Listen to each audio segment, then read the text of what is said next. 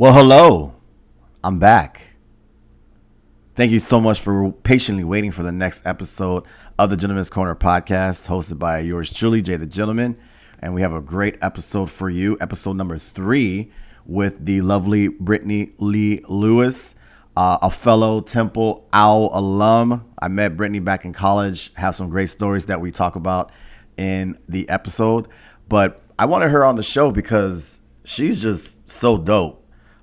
She is a former Miss Black America, following in the footsteps of Oprah Winfrey and Toni Braxton, just to name some notable names from that award, as well as being Miss Delaware back in 2014 for the Miss America organization.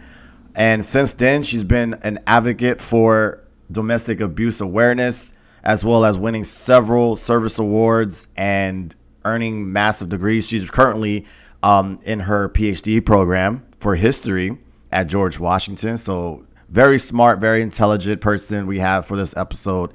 She's so much fun, and I hope that you take something from her journey, because her journey is incredible. Just going through the whole pageant organizations, her advocacy for domestic violence awareness, as well as just being an African American in America and being allowed to speak her mind and her opinions, her very educated opinions on Black history, on being African American in America, and just going through what we all been going through over the last couple of years in these trying times, and being able to receive platforms to further have a discussion on what's really going on.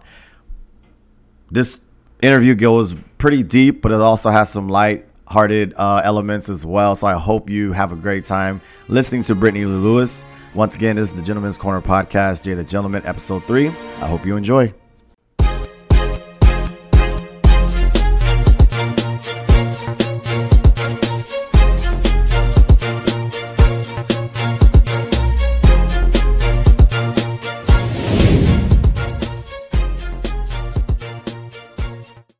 Currently finishing up a PhD program in history at George Washington University, so that is taking up a ton of my time. When are you finished? Lord. That's really contingent on me, honestly. It's once you get to the dissertation phase, the ball is really in your court. They kind of are like, you finish your comprehensive exams, depending on if you had a master's degree in history, you move on to the dissertation phase, I would say, like, end of second year or potentially like third year. But then you really have like year 4, 5, 6, 7, 8 to finish. I mean, I think at like 9 years, that's when they're kind of like, so like, let's have a chat. But yeah, you really make your own timeline. It's writing a book, so there's only one sort of guidance they can provide at that point. And you're at George Washington, right? Yeah, in DC. Yeah, how you like the program? Everything's cool and like fits to what you're trying to do? Yeah, it's tough, right? Picking programs. I absolutely love my advisor. She's a Black woman. We have a lot of the same politics, so there was a really good fit there. And your advisor, these systems, like PhD programs, they're really based on this like old school apprenticeship model, if you will. And it's like so much of your success is tied to your advisor in a lot of ways. So I'm really grateful for her. That's cool. The department, the university. It's not the most multicultural, diverse place. It's certainly not Temple University. Right. Well, that is what it is. We were there. Yeah, at least when we were there. It is not that. So that's a little bit of a bummer. But I'm getting through. I can't really complain. It was kind of a toss up. It was like, okay, I can go to a university that has a lot more faculty of color, but it could have been in a more remote area, right? Sure. So it's kind of like, okay, I'm at GW where it's not very diverse, but I'm in Chocolate City, or what was Chocolate City. Right. I mean, you mentioned Temple, and that's pretty much our connection. We both went to Temple.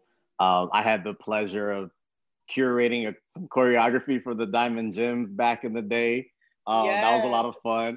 And I don't know if you remember, but when we used to hang out and we used to talk to like to the end, like to the morning basically. And I remember the one time you put me onto the book, It's Bigger Than Hip Hop. And like after I read that book, I was like, yo, everybody needs to read this book. But that was kind of like the relationship we had. Like we would just like, we were cool and we would hang out, we would talk this, and this. And fast forward to, you know, seeing you on like Miss America or whatever it was. Like that was insane because I want to get this right. You were Miss Delaware 2014, right? Yes. Mm-hmm. Right. And like you were on the show, and like you had a lot of like TV time too when they did like the vignettes and stuff. Can you just talk about like, I never really got a chance to really like talk to you about that experience and what made you, you know, become in that world. It's a whole other world. Yeah, it really is its own world. It's funny. You know, people just kind of who don't know me or don't know my background, they're just like, oh, she's probably been doing pageants forever. And I'm like, that's certainly not the case. That's not who I was in any capacity. My best friend, she had done one of the pageants in the Miss America system like years prior. And I was like, hey girl, what's up with this? And she's like, yeah, it's great. You should definitely do it. They give a lot of scholarship money. She knew, you know, I got a decent scholarship from Temple, but I still had some federal loans that I wanted to cover. And I'm like, okay, let me try this thing out. Like I love to perform. You know, I'm already, you know, a diamond gem. I'm on the dance team, right? I love to perform. I'm super into politics. They have an interview component that I really like. I was like, yeah, let me try this thing out. So I ended up doing this particular pageant goes local, state, then national.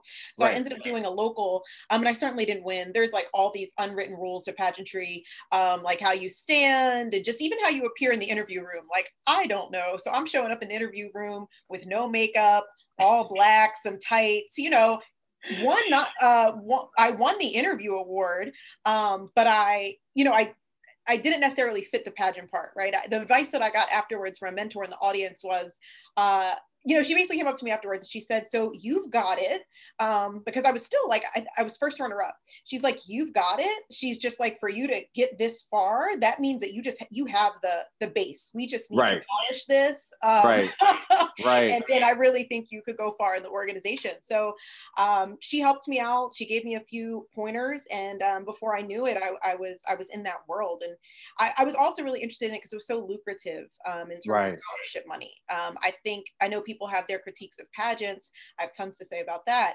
We're going to get to that. We're going to get into that. But one thing I think that you can never take away, particularly because there are tons of pageant systems from the Miss America system, is they are the largest providers of scholarships for women.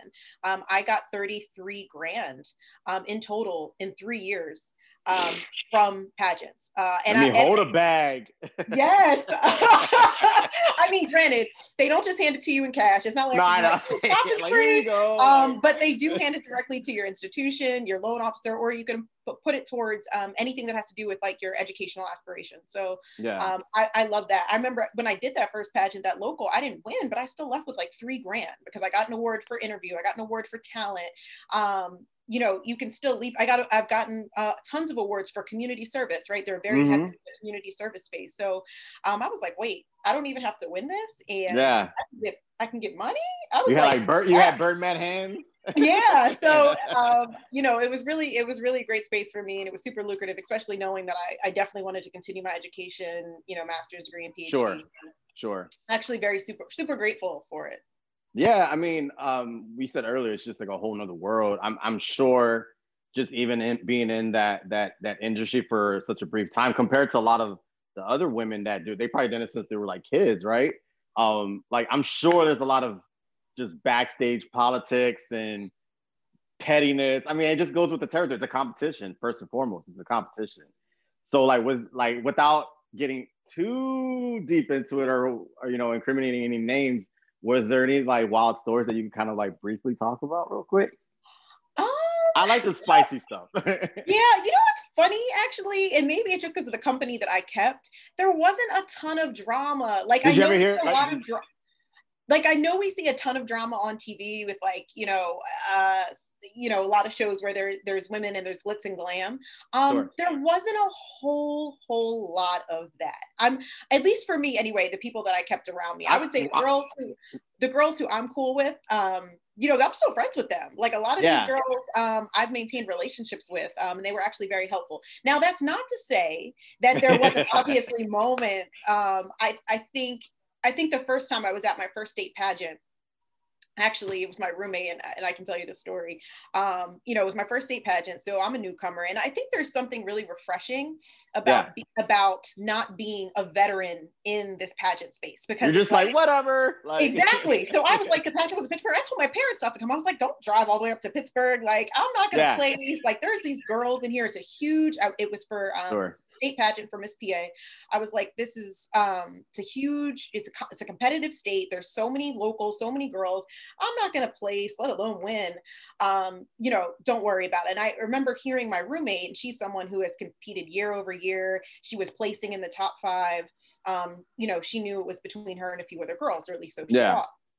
And I overheard her telling her mom, I guess her mom must have asked like about the roommate. She's like, and I guess she thought I couldn't hear because she like stepped right outside the door, but she's like, oh yeah, my roommate, I don't have to worry about her. She's not competition. Oh, wow. Yeah, super crazy, right? And granted, she had an excellent performance. Her talent was through the roof. She had this beautiful, I mean, like, it had to be like $7,000 beaded gown. It was stunning, like absolutely stunning. But she didn't even make the top 10. And I was second runner up. Salty. Yes, she was throwing. It was the first time I had seen, because again, I had done a few locals, but you know, I wasn't really immersed in the super competitive space. And now I do understand her frustration in terms of like, you're spending thousands of dollars on outfits and gowns and talent training, makeup, shoes. Yes, and you're not placing. Like, I understand the frustration, but I just never seen it. And she just started as soon as they announced the I don't even think she made the 10. And as soon as they announced kind of the top girls, she was behind the stage, just like throwing things, throwing shoes, screaming, crying. I mean, the type of emotion. And at that time, it was early for me, so I'm like, girl, it's a pageant. Like, right. Granted, that was me in the beginning. You just didn't know. You didn't know. I didn't. But yeah, I was not prepared for that. And I heard some of the gossip too, just in terms of, you know, this is who the winner is going to be. The family is close with the executive director, and it's not to say that cheating doesn't happen. It does. It absolutely does. So I mean, like again, when you get to the bare bones of it, it is the competition. So somebody's gonna try to find that edge, whether it's playing ping pong or in Miss America pageants. Like, they just want to get that edge. And I just assumed, like, you know, maybe heard some war stories, or like certain women that are in these pageants that are like have a history of, you know, whatever. I just didn't know what it was.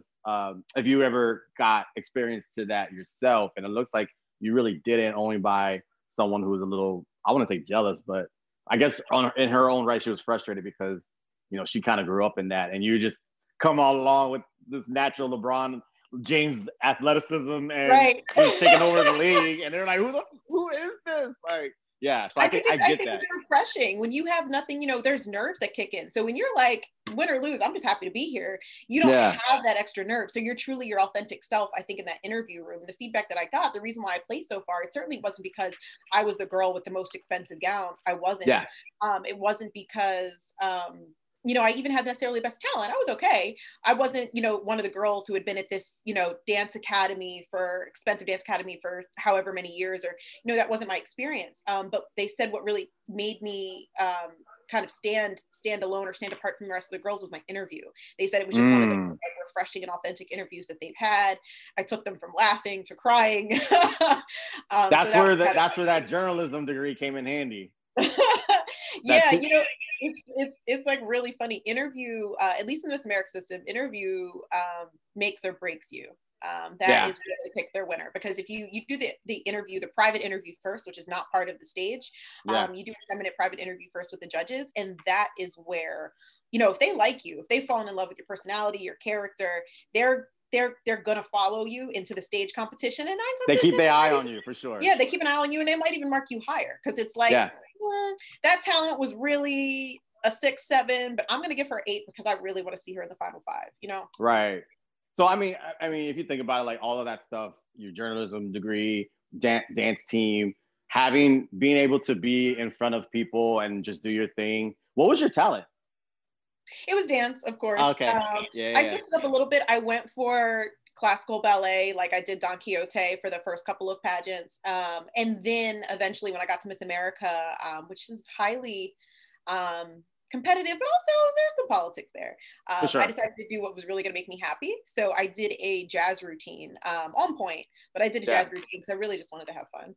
So, like, were you surprised that all of the TV time you got on in the was it Miss America pageant when the national one? Yeah, you were prominent. I was like, yo, is she gonna win? I thought you were gonna win because of all the time you had on TV. It was crazy. Yeah. It's funny.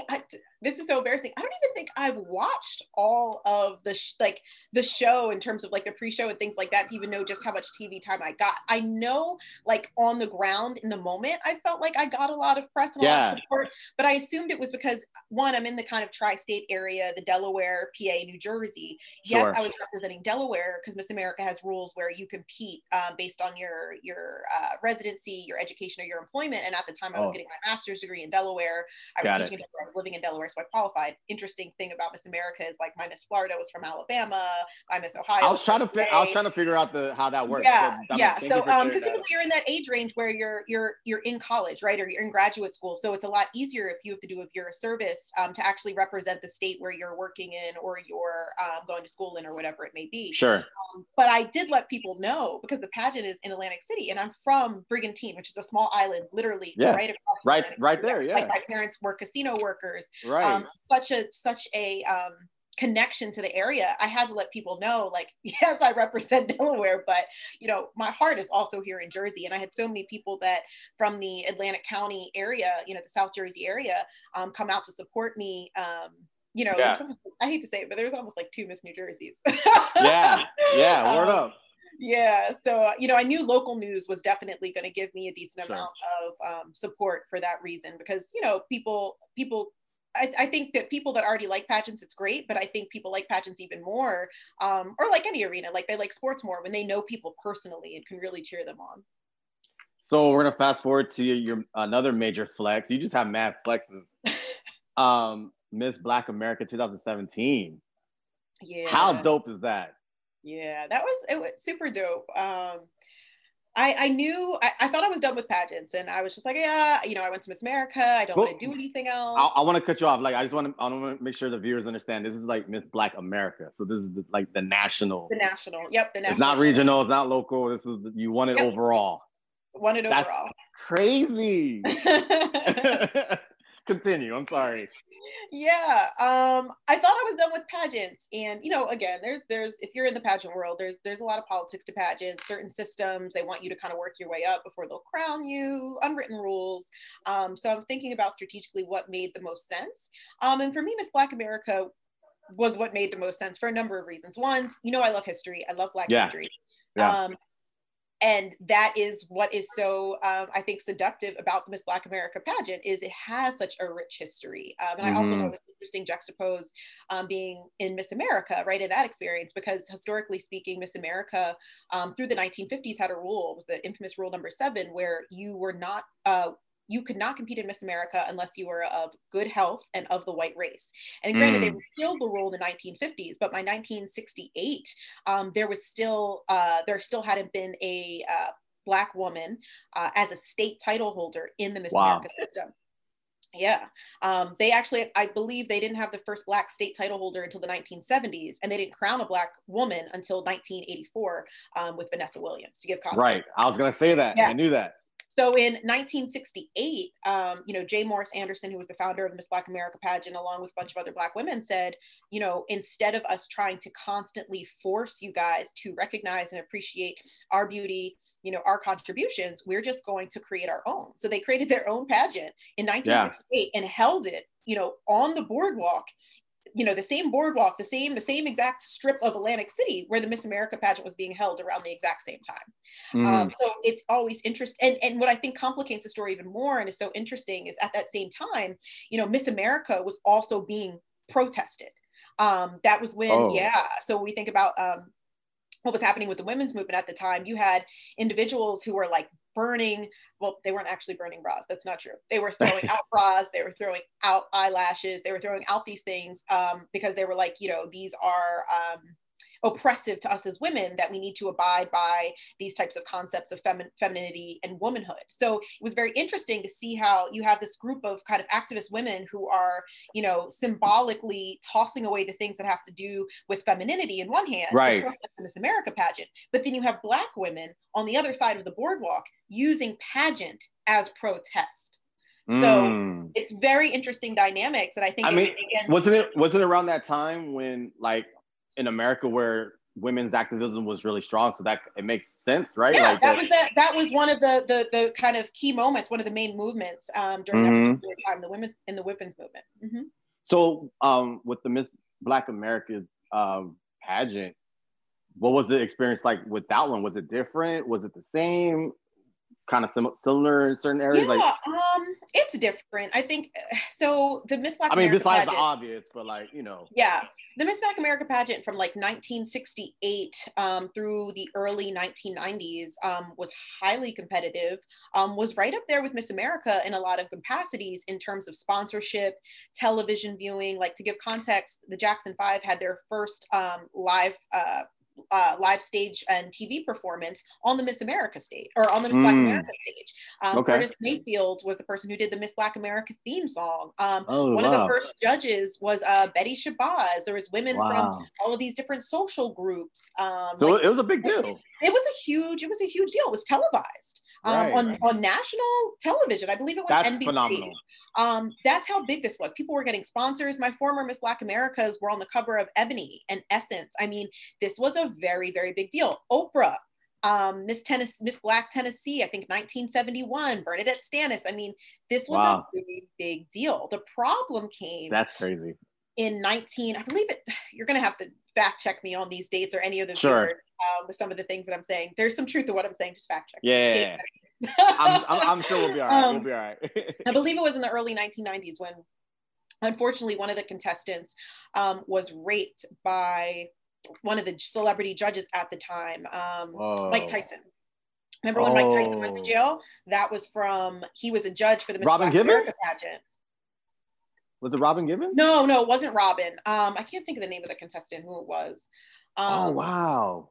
Yeah. So long story short, you know, something like that completely tore down the brand. They lost sponsorships, you know, and eventually they just stopped operating. It tore the entire pageant down. They revived it in 2014, you know, and building it back up to the 50th anniversary. So it's getting traction. But again, I think the best thing about it is kind of the historical, you know, component to it. Right. But it's different, definitely different, because they don't have the same sponsors. They still have sponsors. I mean, I met all types of like hip hop artists. I got a lot of TV time. I got, you know, there was tons of perks associated with it. They did an excellent job building it back up. Right. But it's still, you know, it's certainly not the same experience, you know, in 2017 as it probably was, you know, in 1968, 1975, because they're still building to get back to a place that they were to be kind of competitive, super competitive with the other systems.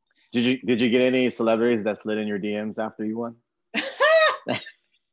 I'm gonna take that as a yes. Of course. You're like, no. You know how that goes. I love it. But you know what?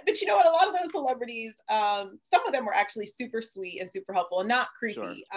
You know, I would say like the non-creepy folks who I absolutely adore. You know, Redman, so supportive, such a sweetheart. Ja Rule, I know he's controversial after the whole fire. Yeah, but he is such a sweetheart, truly. He's been great. You know, there's just been a few folks who have been. What were some of the duties that you had to do as winning that with that crown, with that title? What came the responsibilities for that year? Yeah, travel, lots of travel, lots of events, lots of speaking engagements, appearances, lots of promotion of the pageant in and of itself. It was a very busy time. Pageants in general require a lot of energy, shaking hands, kissing babies, making speeches, talking to people about pageantry and why you do it, why you like it. Yeah, very busy. No, I mean, look, I always try to reach out to people that I know that are doing really cool stuff. And even if it's just like a comment, or if I DM like, yo, congrats, or I'm proud, or whatever, it's always cool to see like people that you were in the trenches with, like at school or whatever, and they're just thriving and, you know, on these massive stages and doing awesome things for themselves and for their communities. It's like it doesn't get better than that, and I love it. It's like it's I always say like it's contagious. Like you see that, and it's not out of like envy, like oh, why, how did she do that? It's like, yo, I need to step my game up because I need to be at her level, I need to be at his level, you know. And that's why I like to have like these talks with people that I know that are doing cool stuff, because this is a very unique experience that you have. And we're gonna talk about some other stuff in just a second, but just to wrap this part up, like it's a very unique experience to be in something like that people know about it, but they don't know about it unless they're in it. They just see whatever they see is on TV. So I like to get those backstories or just those firsthand experiences so that people could kind of be in tune to what's going on with certain industries. Absolutely. Yeah. So I mean, we're gonna jump to now. Obviously, you're getting your PhD. You're in the process of getting those abbreviations and those that doctor coming soon enough. So I want to talk a little bit about your you know, you're an advocate for an advocate against women abuse and all that stuff. I just want to talk about what you got going on with that and how you're shaping, you know, that, getting those conversations and then awareness going. Yeah, sure. So in terms of domestic violence, you know, unfortunately, I lost my sister actually when I was a sophomore at Temple. You don't remember? I went. Yeah. I went. I was like, yo, I mean, it's one of the wildest stories I've ever heard in my life. I was like, what? Yeah. I just kept saying, what? Like, I think there's still pictures from, you know, when we were there. I was very, not to cut you off, but I was just very, I just wanted to be there because it was just a tragic story. And I was like, it's the least I could do. So I remember that very vividly. It was crazy. Yeah. I don't remember much. It was kind of a blur for me. I bet. Because, you know, there's so many people around, there's just so much going on and so many kind of emotions to just work through.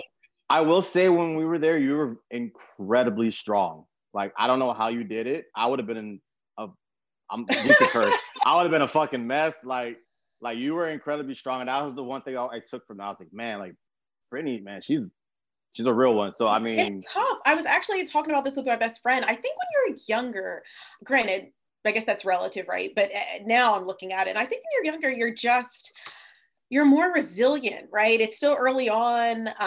You're still optimistic. And I actually think it's, well, I don't know if that's fair, but I almost think it's easier to go through some of the more traumatic things that like semi-younger. I mean, granted, I'm assuming it affects the developmental aspects of your brain.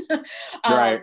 But I think, you know, dealing with constant things over and over as you get older, I think it becomes much more difficult. So I think it was my youth and my optimism that kind of helped me get through. And then, of course, I had a village of people that were around to support. So I'm super grateful.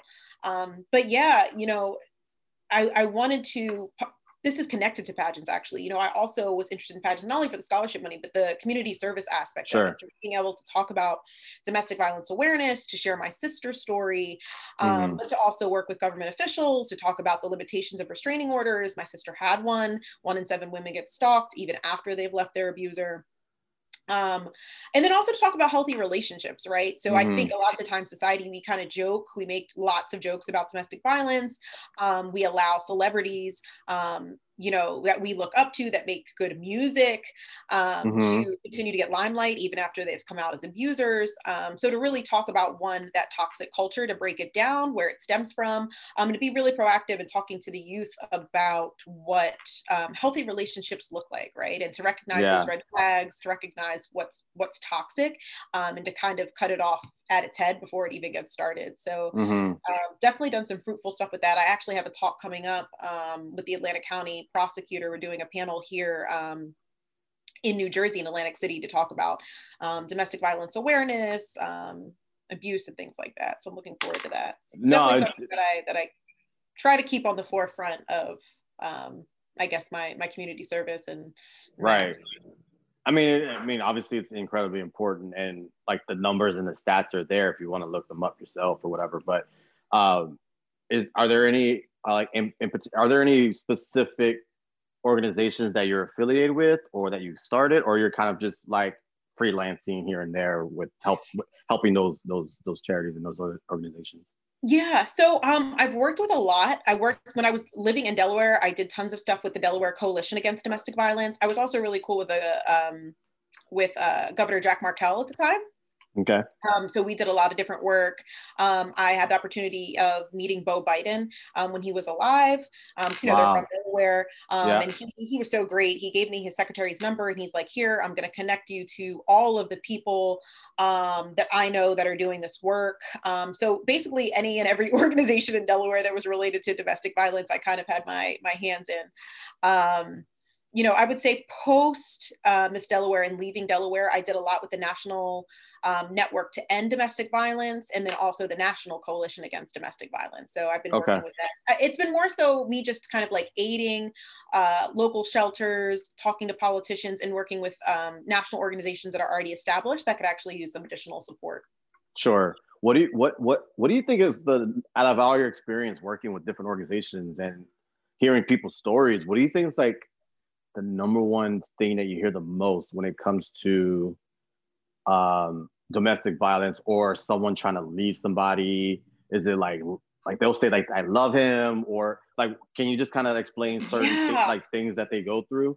Sure. Well, to go back, I think the number one thing that I actually hear, not necessarily from victims, but from people who don't have any interaction with victims of domestic violence or who are not educated about domestic violence, is always say, well, why didn't she just go? Right. It's always so simple, right? Yeah.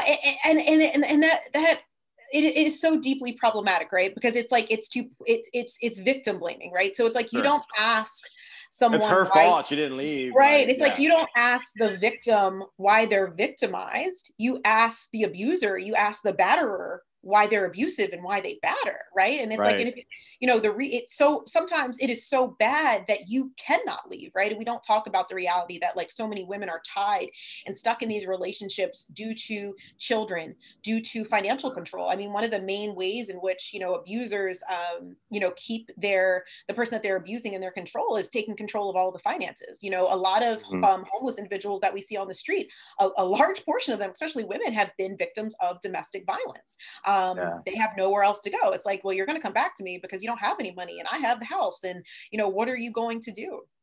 So I think it's, that type of statement is just really ignorant and doesn't understand how domestic violence works. And then when we think about people are like, oh, well, they're brainwashed. It's also really important to understand the cycle of abuse, right? So no abuser is just kind of rolling up and is just like, I'm abusive, date me now. Like, that's not how that something works, happened right? to them. Yeah, it's a cycle behavior. of like, things seem very normal. There's a lot of love bombing. Oh my gosh, this person is so charming, so considerate, so thoughtful, right? And then it kind of goes into, you start to notice some aggressive behavior, not horrible, but not ideal. And then there's this explosion, right? And again, I'm not being specific, and I'm not saying specifically a physical explosion, because we know domestic violence isn't just physical, it's emotional, mental, verbal, all of it, right? Verbal, but there's a type of explosion, right?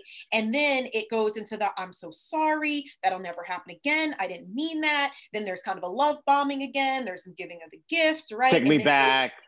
Take me back, it'll never happen again. And then it kind of goes in this cycle. And of course, going in that cycle, you're being further, it's psychological, right? It's psychological coercion, essentially, right, to get somebody to stay. And then you're kind of there's a lot of gaslighting, you're confused, like, am I going crazy? Like, how do we explain what's happening? There's just so many moving pieces with domestic violence. And I just feel like also, I may be wrong, but as humans, we're creatures of habit. So we kind of do patterns and do these habits without even knowing. And then when someone points it out, or you kind of step back and you like see it step by step, you're like, shit, like I'm doing the same shit. Like, I need to break this pattern or whatever it is, because like you said, it could come from growing up, how this is the normalcy for that household or whatever. Absolutely. And they don't know any different. Absolutely. I was just going to say, you are like 3 times more likely to, become an abuser if you yourself witnessed abuse in your household. So it's very much so something that becomes normalized. Like, this is what I saw going on between, my guardians, right? And that's normal to me. So that's why I also think a big part of doing this domestic violence work is not just supporting victims. Of course, that's a large part of it, but also having these preventative measures put in place, going into secondary schools, and from a very, very early age, having conversations with people about what healthy relationships look like. Here are the green flags, but here are the red ones. And once we start seeing these red ones, it's immediately time to go. Don't wait. So, I mean, I guess as far as like identifying problems, or I don't even know if you could use that, but how do we kind of, I don't want to say fix it, but how do we make it better? Is it the government has to step in, these organizations, celebrities using platforms, all of the above? Like, how do we change the narrative, and how do we move forward and help these people? I mean, essentially, a lot of these abusers, they probably need help, They do. I'm so glad that you brought that up. They do need help, right? Sheesh, a lot of them, like I said, have witnessed this in their own household, right? And that's traumatic, right? And it's the way in which you deal with that, you cope with that, or you potentially replicate that. So these individuals do need counseling. They do need support just as much as the victims do. You need to be untaught, if you will, that type of behavior. But I think the most important thing is the way that we socialize. And this is not to say that domestic violence victims are only women. That's not true. But I do think it is very important that we change the way in which we socialize women and men and boys, right? So I think there's kind of this tier that allows rape culture, that allows domestic violence to take place. And that tier begins even at the youngest age of, insinuating that women are objects as opposed to humans, right? Or even when I hear language of like kids playing, right? And it's just like, oh, you hit like a girl, right? Because a girl is weak, they're not strong, or it's this concept of like women are disposable, women are at your service, women are not secondary. Exactly. And I think that thinking is essentially the basis, right? The base of how this eventually spirals and grows into something else, something bigger, something worse. So I think thinking about the way we socialize men and boys, that they don't always need to be in control and to have power and domination over somebody, but to actually healthy relationships, particularly with partners, if it's a woman, is where there's that equal balance, that push and pull, and that partnership. That's what a healthy relationship looks like. It's not about dominance and control over someone else, because the biggest thing with domestic violence, as well as rape, is power, is dominance, is control over another individual and over another being. And I think that's what's really important, is to think about, how that comes into fruition, how that why that power and that domination is so important and is taught to people to want to seek it out. I mean, I'm asking you all sorts of questions. I don't even know if you have the answers, but you're doing great. And I can see why you do well in the pageants. But one more thing before we get off of this and go to another subject of, like, as an abuser, how can you help them identify that they're in abusive relationships? Because sometimes they may not even think that they are. Yeah, that's an excellent question. How can you? I think it's to, well, in general, when you are dealing with a victim of domestic violence, it's imperative that you go to the victim and not the abuser. The number one thing that families kind of do wrong is going to the abuser, right? Because the last thing that the abuser wants is to be outed, and you're potentially putting that victim in an even they more might lash out. Yeah, in an even more dangerous space. Like you told your family, what did you tell them? That can become, fatal in a lot of instances. So I think it's always about going to the victim and allowing them, sometimes people, they will say that they don't know what is going on. They may know what's going on, but they just feel like there's no out. So maybe assisting that individual with coming up with a safety plan, like, hey, but also, drawing attention to the pattern that you're seeing, or, hey, I noticed that one of the big things with abusers is they will try and isolate you from friends and family. Very strategic. So, be like, hey, we used to be together all the time. I never see you anymore. Calling attention to the type of changes that have happened, that have taken place, and asking if that person is actually happy, and trying to get them in a place to recognize that the abuse is happening. I think that's important. I mean, look, Yeah. Like in all those Hallmark movies, like that's like the first thing is like, whoa, we haven't seen you so long. It's like, yeah, because this is happening, and I'm kind of bringing light to this, but like it's real. Like that's like the first minute thing is like, man, I haven't seen her in a while. I haven't seen her in a while. Like, what's going on? And they're like, yeah, or they'll say stuff like, oh, so and so doesn't like me being with my friends or whatever. And it's like, what? What does that even Red mean? flag. Red flag. Yeah. You know, healthy Like, what does that even mean? relationships have boundaries. They have, you know, you maintain relationships outside of your current relationship. You know, Right. you're allowed to have privacy. Your partner doesn't have to have all of your passwords. That's not healthy. Like, yeah, right. That's so have bizarre. boundaries. Yes, boundaries. Yes. I want to shift really quick to. I feel like you have a great voice when it comes to just protecting the Black community.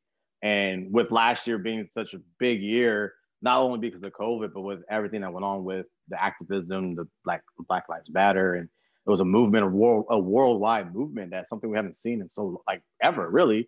What were you? Such a broad question, but during everything that was going on last summer, where was your headspace at? Were you kind of overwhelmed? Were you like on some, we need this, kind of a mix of both? Like what was your mental, where was your mental at during that time? Yeah, I would say a mix of both, right? Just absolutely exhausted, and angry, really angry, just frustrated that this is our world, right? And it doesn't have to be. Right. I think the biggest frustration, and I almost think it's a blessing and a curse with a PhD, right? Is like the more you read, I think the more of kind of a pessimist you become. Absolutely. Because you recognize like this isn't new. Right. By any, at all. Not only is it not new, but it's also very strategic and very layered, the ways in which this world has been created to only benefit and privilege a selected few. And it's so frustrating, especially as a historian, thinking about how not only does the general community, the general American public, not understand how these things, how this world has been manufactured very carefully to have the inequalities that exist today. Systematic.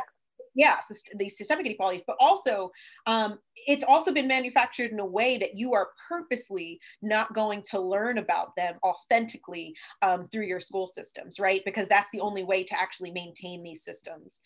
And I think it's just, it's the frustration, right? And it's especially, the way in which kind of social media has taken off and everybody's kind of this, and I hate to use this term, this armchair activist, or everybody can give their opinion on what's going on. And, I kind of sometimes just have to step away from my phone because I'm like, some of the ignorance that I see in here is really frustrating, or even being very frustrated with the different forms of liberation tactics, some of which I actually don't think are actually grounded in liberation. I think they're actually grounded in a type of reformism and complacency like that what? allows us to stay in the same type of cycle that we're in.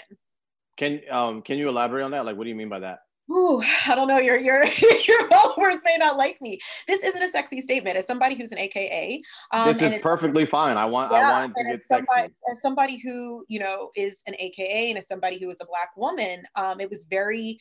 Let me say, I am for harm reduction, right? But when I think about folks only envisioning our liberation through the electoral system, it is very frustrating, right? And it's kind of like, oh my God, Kamala has come and Joe Biden, and they are going to save us because the reason why we're in this space is because of Donald Trump. And it's just like, absolutely not. Donald Trump is absolutely deeply problematic. He is absolutely a white supremacist. He is absolutely, a fascist and all these horrible things. And yes, I'm for harm reduction, but it's to think about, Joe Biden and Kamala cannot save us because this is bigger than the president and the vice president. It is about the actual structure and institutions within the United States. And Yeah, it was really hard for me to kind of celebrate these moments, right, with everyone else when I'm thinking about the history and the legacy of both Joe Biden and Kamala and what they represent, being elected at a time when you have one of the largest mass movements in history, both nationally and globally, largely in the name of defund the police, along with a lot of the other, institutional ramifications. And you're electing, a moderate Democrat and a career prosecutor. What does that mean? Whether these individuals are, Black or women. I think it's really important for us to, if we love something, if we want freedom, to really ask hard and critical questions. And I think the United States has a history of identity politicking us to death, particularly with this administration. And it's not to say, and I'm not saying that, having people that look like you in places of power is certainly not useful maybe to the youth or for this idea of which we can achieve anything that we want. Representation. Right. But I think representation, identity politics can be very difficult, can be very problematic when we're not, when it's not actually extending to changing the material needs and realities of Black people. So at the end of the day, it's like, okay, you want to put, for example, Harriet Tubman on the $20 bill, but are you going to give us all the $20 bills? Are you going to give reparations? So that's nice. It's almost like they'll calm down after this happens. It's like, but that's what they do. Even looking at like the cabinet, it's like, oh great, like now I have a whole group of women that's going to tell me that they're not going to cancel my student loan debt, and they're going to drop bombs overseas.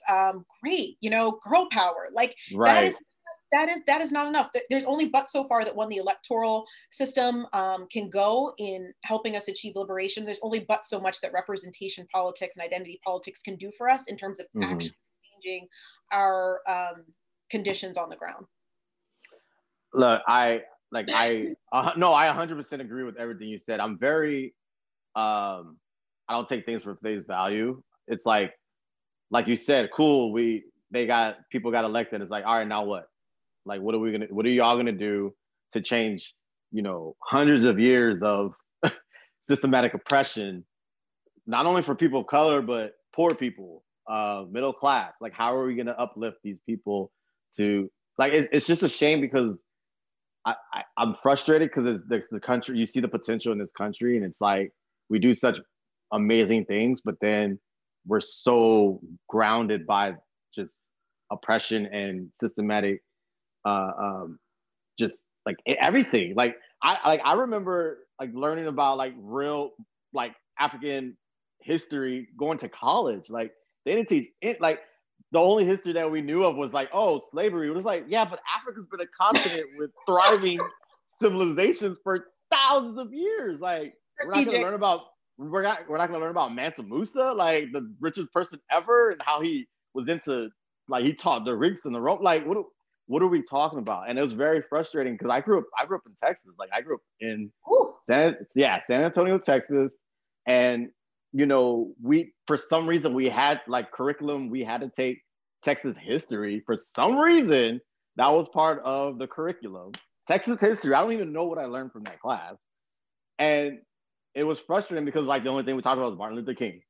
Of course. And even then, it was probably a very sedated version of Martin Luther King. Yeah, and everybody's looking at me because like I'm the only, black guy. And I'm just like, on behalf of all the Black people, yes, Martin Luther King was great. Like, what do I, you know what I mean? Like, it was just so frustrating. It's like, yo, this is crazy. So it was very cool going to Temple and like just meeting people and really opened my eyes to like the history of, what as people we have done. And it's like, I'm trying to tell, and it's trying to educate my, just people that I know. And it's like, no, like you got, first and foremost, education is so important, and knowledge. And that's why they keep it from us, because when you know, and when you educate, and when you find out what's really popping, it'll change your whole, you almost get pessimistic. And that's how I was last year. I was like, I get very upset when like movies like Judas and the Black Messiah, like it was a great movie. Like Daniel, but it's like, it makes me angry. I'm just like, I already know how this is gonna happen. Like I already know the story. Like what? Like it's just like Selma. Like all those movies. I'm like, I already know what's gonna happen. I'm gonna get upset. Like I don't know what to do. I'm just gonna be in this state of just limbo. Like, so I just like, you know what? I'm just gonna keep doing what I'm doing. Build from the ground up, and maybe help out people on the way. Not maybe, but definitely help people on the way who have the same, you know, drive or aspect, and, you know, move in silence and move up in certain things, because there's certain things I just feel like I can't help, and you feel helpless at times, you know. It's like, what can you do? And you see it, and there's videotape now. It's like, there's like, even with that, with the most evidence you could possibly have. Before, it was like, he must have did something, or no, or she probably did this, and it's like, no. Like, there's video, like there's 10 minutes, there's 9 minutes of video of him literally coming out of a grocery store, and homeboy was just on his neck, chilling with his hands in his pockets. Like, you can't defend that. And that's just one instance that it was caught on film. Absolutely. And I think frustrating. It is frustrating. And I think what's even more frustrating is like, this is America, right? And I think I get really tired of kind of this narrative of like, we just need to live up and it's going to be better, and push. And it's like, no, like let's actually sit in this. Like, this is America. This has been America. This is the same America. This is the America that my parents know, that my grandparents know. I mean, they all have, in their generations, they all have names too. And the generation before that has names too. This, you know, the category of difference and the racialized other is the American project, literally, right? And I think the thing that I would want, you know, viewers and people to take away is that another world is possible. I think one of the things that this PhD program has opened up to me that I think is so revolutionary, not just PhD, because let me go back to Temple and give Temple its credit. Like, yes, Temple was the foundation. Before you go into that, I just want to talk about, listen, I'm gonna have a lot of guests, and I think 3 out of the 4 people that I've interviewed already I've known from Temple. Like, when we were there, I don't think we really realized how lucky we were to all be at Temple at the same time. Because if you look at all the people that we went to school together with right now, what they're doing, it's incredible. Phenomenal. And I'm just like, yo, I'm so lucky I went to Temple when I did. I'm so lucky because I went to, like, on the tours, I went to Howard, I went to Maryland, I went to a couple of schools, and I was like, yo, this is the place I need to be. And I was absolutely correct. So I just wanted to talk about Temple. I always like to shout out Temple. I love Temple. I regret nothing. I wouldn't go anywhere else. I love Temple. I love Temple in so many different aspects. I mean, we could do a whole other podcast just on, like, that's why Temple was amazing. Right. But I was grateful because, you know, African American studies gave me the foundation, to the baseline foundation to understand so many things, especially as someone who grew up in an all-white community, to put macroaggressions, microaggressions, things that weren't taught in my history, put all those things in context and give me the language and the tools to be able to articulate why those things were so deeply problematic. And I think this PhD actually just takes it to another level, because not only does it say, hey, here's what we as Black people are, here's what Black people we were pre-slavery, here's our history, here's our identity, here's, you know, why we do the things we do, and here's why we don't need to be apologetic, right? That our liberation isn't solely tied to our proximity to whiteness or our ability, or, you know, respectability politics, right? Like, we're okay just being exactly who we are in the ways that we are, and your own normativity won't save us. But I think the other part of this that I really appreciate for my PhD program and my studies is recognizing that things that appear to be permanent are not, right? And I think that's the joy of doing history is, you know, the nation state, right? The world was not always carved up into nation states. And, you know, a lot of folks are, that is not the most useful form of human community, right? Because then you have issues like immigration, like we're seeing right now, which affects so many Black and brown people of color. Who does the nation state actually serve? You know, is it, know, who are we? And I think these are the tough questions to ask. You know, I ask my friends all the time, I'm like, are we in solidarity with working class brown and Black people the world over that are actually being oppressed by the imperial order when they drop bombs on Somalia and Kenya and all these various places, you know, or Iran? Or are we in solidarity with, you know, a history here in the United States that has continued and has and continues to oppress us, and even thinking about what this would look like if they didn't, right? The system functions in the way that it does for a very particular purpose, right? And for us to truly have liberation, it would depend the entire system in the way in which it exists. So, and I say that to say, you know, this word that people only talk about, capitalism. Yeah, we have to talk about that. Like, we have to talk about that particular system and how that system is tied to enslavement and is tied to colonialism, right?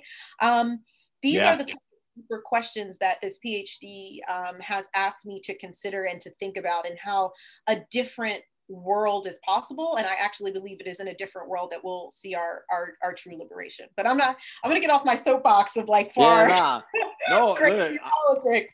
I wanted you to bring the heat and you did. So with your PhD, whenever you get that, when you become that doctor, what's coming after that? What's in store for you? What are your goals for once you get that PhD? Yeah, I mean, I definitely want to. I want to stay in academia, but to the extent of like I want to be at a HBCU probably, or be at a. I mean, I could see myself at maybe a Temple, but I really think, and it's not to say that other people can't do the work of educating folks outside of our community. I'm not saying that work isn't useless, but I just don't feel like that's my calling.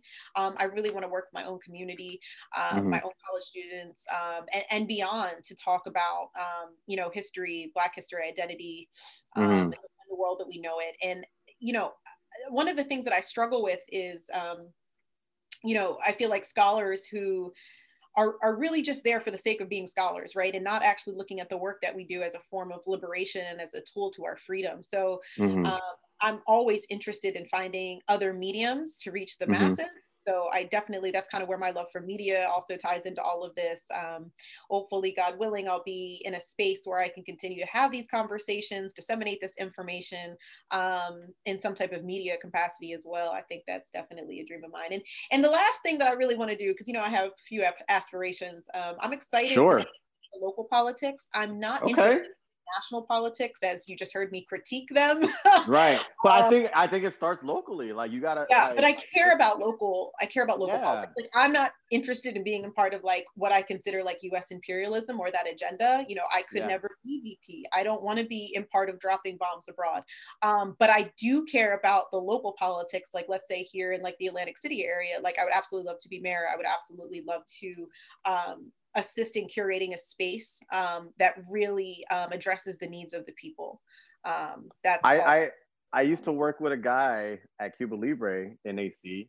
I believe he's currently still a councilman, Jeffrey Flanterloy. Yeah, I know him. Yeah. I used to work with him. Very cool dude. Yeah. Small world. Yeah, I worked at Cuba for a while, and I worked the nightlife for Philly and AC, and he used to work there with us. Very cool dude. And when he was into politics, I was like, yo, go for whatever you need from me. I'm here. But that's dope.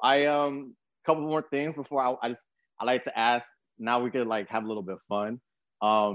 So getting your PhD, former Miss Black America, Miss Delaware, what's the dating scene like for you?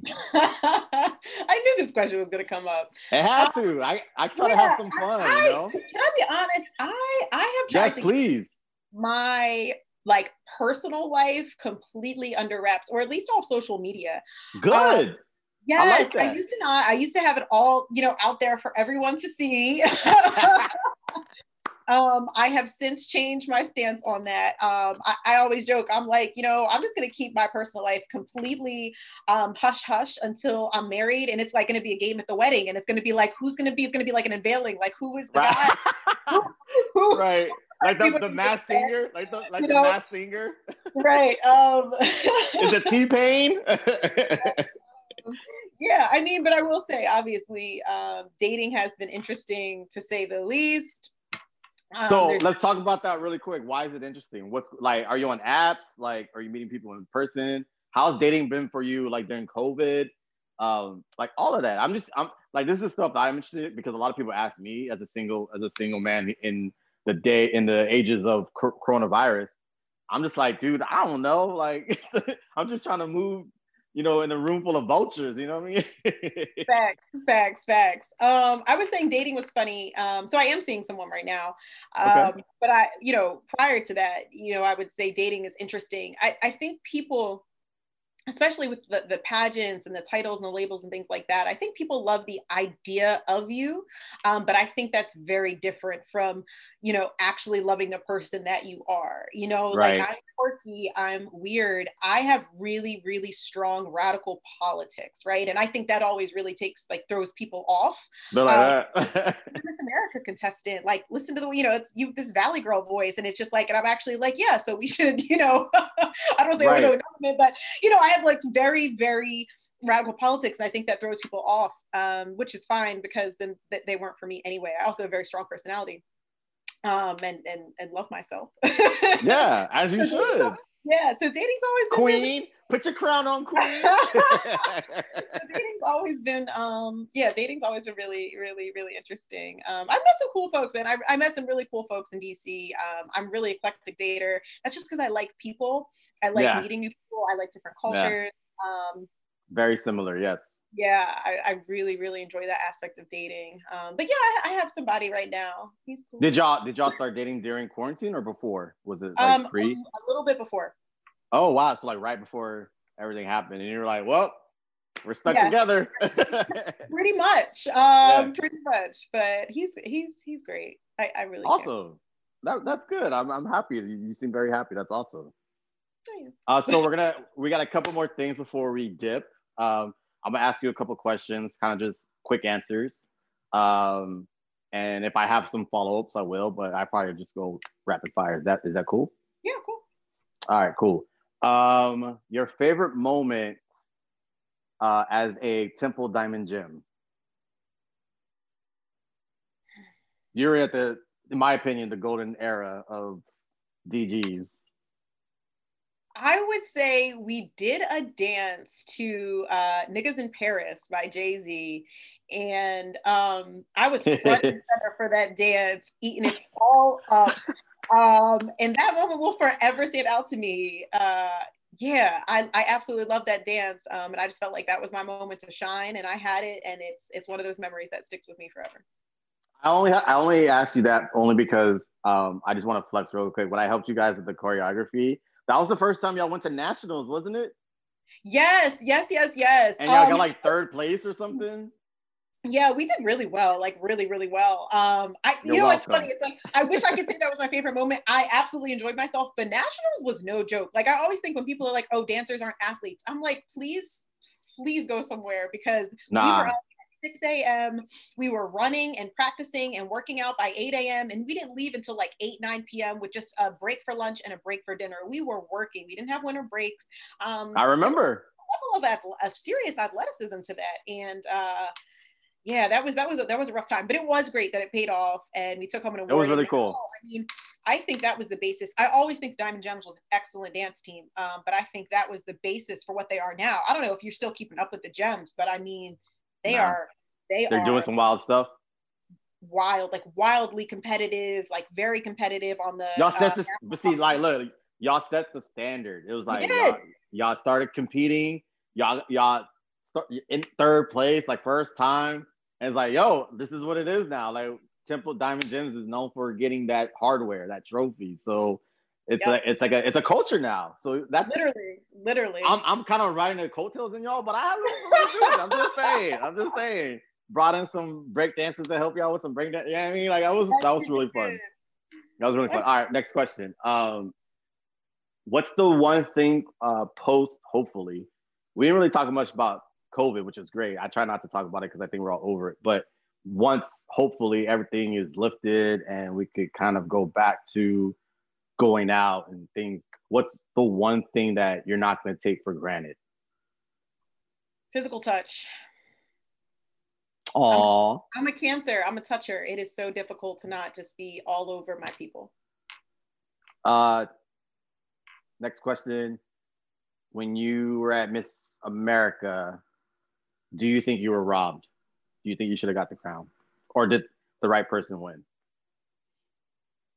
The right person won. I'm very, very good friends with Kira. I think she's excellent. However, I do think there is a politics to who is crowned on the national level because it is a business. Mm-hmm. You know how I knew you were about to get real? You smacked your tongue. You were like, I love it. My next question, and this is gonna be like you could use 3 words or three short phrases. Your favorite, because in honor of Temple and RIP to the draft horse, your wildest night at the draft horse, 3 words or 3 short phrases. So you don't incriminate anybody. That's hard. Or your most fun, like the most memorable, something that like, yo, that was a fun I don't remember them, right? If that's any indicator, like I actually can't recall them. That's how good of a time it was. Blackout, right? 2 words for you. Those were really crazy times. I feel like that was a pageant answer, but I'll take it. It's fine. It was. I know. We're the queens of deflection. Right. And then I start confessing my truths. I'm like, wait, I asked you the question. All right. So with that being said, I have a gift for you. Your gift, you can ask me any question you want. I have to answer unless it's a question that's already been asked. And I'll let you know that. So you have any question you want, you can ask me and I have to answer. And nothing's off limits. I'm so PC. I just want to, like, what has dating been for you? Like, that's my that's my question. How's COVID? That's your question. Are you sure? Is that your final? I know. I'm so PG. That's fine. In general or during COVID or? In general and during COVID, yeah. All right. So in general, it's I'll say it's interesting because I'm in a weird age where there's a certain age group that I can't date anymore because then it's just like, okay, you're a creep. But it's also like the age group around my age, I'm 35, I'll be 36 this year. The age group that I'm at, like with women, if they're not already having kids or married or whatever, they want to start that, and they want a guy to already have the career, the house, the this, the that, which is understandable. It's cool. So I'm kind of in the middle because I'm working on all of those things that's like, kind of hindering me a little bit, like finance and, and even career. I don't have like a 9-to-5 or moving up and getting promotions. I'm an entrepreneur and I really believe in what we're doing with Water Ice and with my personal brand that I just launched late last year. And it's just it's one of the things, just a matter of time. And it's hard to express that or convey that for women my age, because they don't have time for that. They don't have time. And I totally understand. It's cool, but like, I'm gonna keep it a bean. I'm not gonna lie to it. It's like, look, everybody got baggage, and I could explain what my baggage is. But it's like, look, I promise you, like I'm so focused right now. It's crazy. So it would be cool to meet someone, and to like grow together, whether it's career or whatever it is. And when we get to that point, I know that, it was meant to be because they were with me before success, the money, all that stuff. You know what I mean? And I don't know if it's conceited, but I know that it's going to work out. For some reason, I just have a very optimistic outlook on my on my life. I'm like, it'll work out. Like, I don't think there's anything wrong with that at all. I don't think there's anything wrong with that. Yeah, I'm very nonchalant with stuff. I'm just like, oh, it'll work out. Or if it doesn't come this week, it'll come next week. Like, la la la la. Like, I don't, because it does, and it just does, So when you work hard at something and you persevere and stuff, so I just feel like things are gonna work out. But it's hard to express that, or I wouldn't say it's hard to express that, because I can express that perfectly fine. But women will be cool with it, but then they're not, because time is ticking. It's tough. It's like it's like really tough to balance, right? Even for myself, because it's like on one hand, it's like I have goals, I want to achieve them, not really trying to let that compromise that's needed in a relationship to deter me from them. But at the same time, like you said, it's like that pressure of like, well, do I want kids? And if I want kids, then I kind of need to be cognizant of this. It's a struggle. It's definitely a struggle. Yeah, I mean, and that's just right? And pre-COVID. So during COVID, like, I'm not a app dating app guy. Like, I tried it. I'm good. Like, it's just not for me. Like, I don't, it's just it's just very monotonous to me. And just a lot of empty conversation. You're just like, why am I here? It just feels like Instagram. You know what I mean? And I like you, I miss just like going to places and that feels good, meeting people and just not worried about stuff, because that's just where I thrive. I'm a social person, and that's just where I'm very comfortable in my element. And look, rejection is a part of life. I'm okay with that. Like, it is what it is. But it's part of the thing, right? It's like, all right, cool. Like, it was nice to meet you, you know, whatever. Try again another time. And it just, it helps you, it help you hone in on your skills, right? It's like being in the gym, shooting shots, like shooting your shot is real, like, you know? But with that being said, like, I have fun, and, you know, until something comes along, which I'm open to, if something serious or something that feels right, I want to see where it goes, you know? So that's kind of it in a nutshell. It's a long-winded question answer, but absolutely, it was a lot to unpack. Shameless plug. There's a dating app called Checkmate, which is if you are a social person who doesn't like the typical swiping, I like their app because it's all video and voice communication. Okay. Oh, wow. Yeah, there's no texting. So it's like you have no choice but to, because, you know, I think the thing with like regular dating apps, it's like, you know, there's just a million and two matches and you're swiping, and you know, there's ways have a conversation anywhere. But where this is just like, you don't want to just send a voicemail or a video message to anybody. So you have to be very big head. Right, who the person is. So is that how you met your current partner? Your current partner? Is that how you met him? Ooh, so I can't answer that question without giving away who my partner is, which I am trying to like keep on the hush. Can you tell me off camera? Yes, I can. All right, cool. All right, so speaking of shameless plugs, where can people find you? Social medias, websites, organizations that you want to promote? What you got? Yeah, sure. So if anybody wants to just learn more about me, they can go to my website, which is BrittanyLeeLewis.com.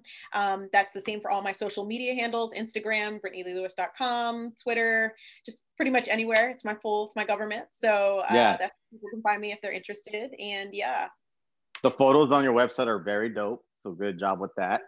You look the same, if not better, from I think the last time we talked was like, what, 10 years ago, maybe? I think that was the last time. So we have to I think so. Well, I mean, look, you over here winning pageants and shit, being on national TV. I'm like in the cut, you know. And regular old Brittany Lewis. No, I know. I'm just messing with you. Now you know, every once in a while we'll go back and forth, whatever. I just like, I don't want to be like that guy, like trying to like send messages and be like, oh, he's thirsty me. I'm just like, I'm genuinely happy. I'm like, there have been a few of those from Temple, and I'm like, sir, like, we weren't that close. This is shady. I see that you have a child. You got a lot on. Get about my DMs. Right. Right. And that's why I was like, no, we're cool. Like, that's why I'm like, fuck it. You know, I'll just send it to her. Like, because I'm genuinely proud of my friends that are doing good shit. I'm proud of you. Like, you've done a lot and you're about to do even more. So I'm just very happy for you. Thank you. Absolutely. So thank you so much. I hope you have fun. Always. It's always a pleasure with you. It's like, it just flows. It's easy. Absolutely. Thanks again.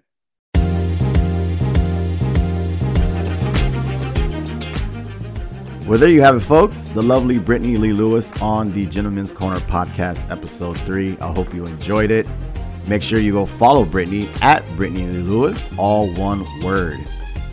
Gentleman's Corner Podcast, powered by Water Ice Radio and WaterIce.com, your scoop to everything Philly.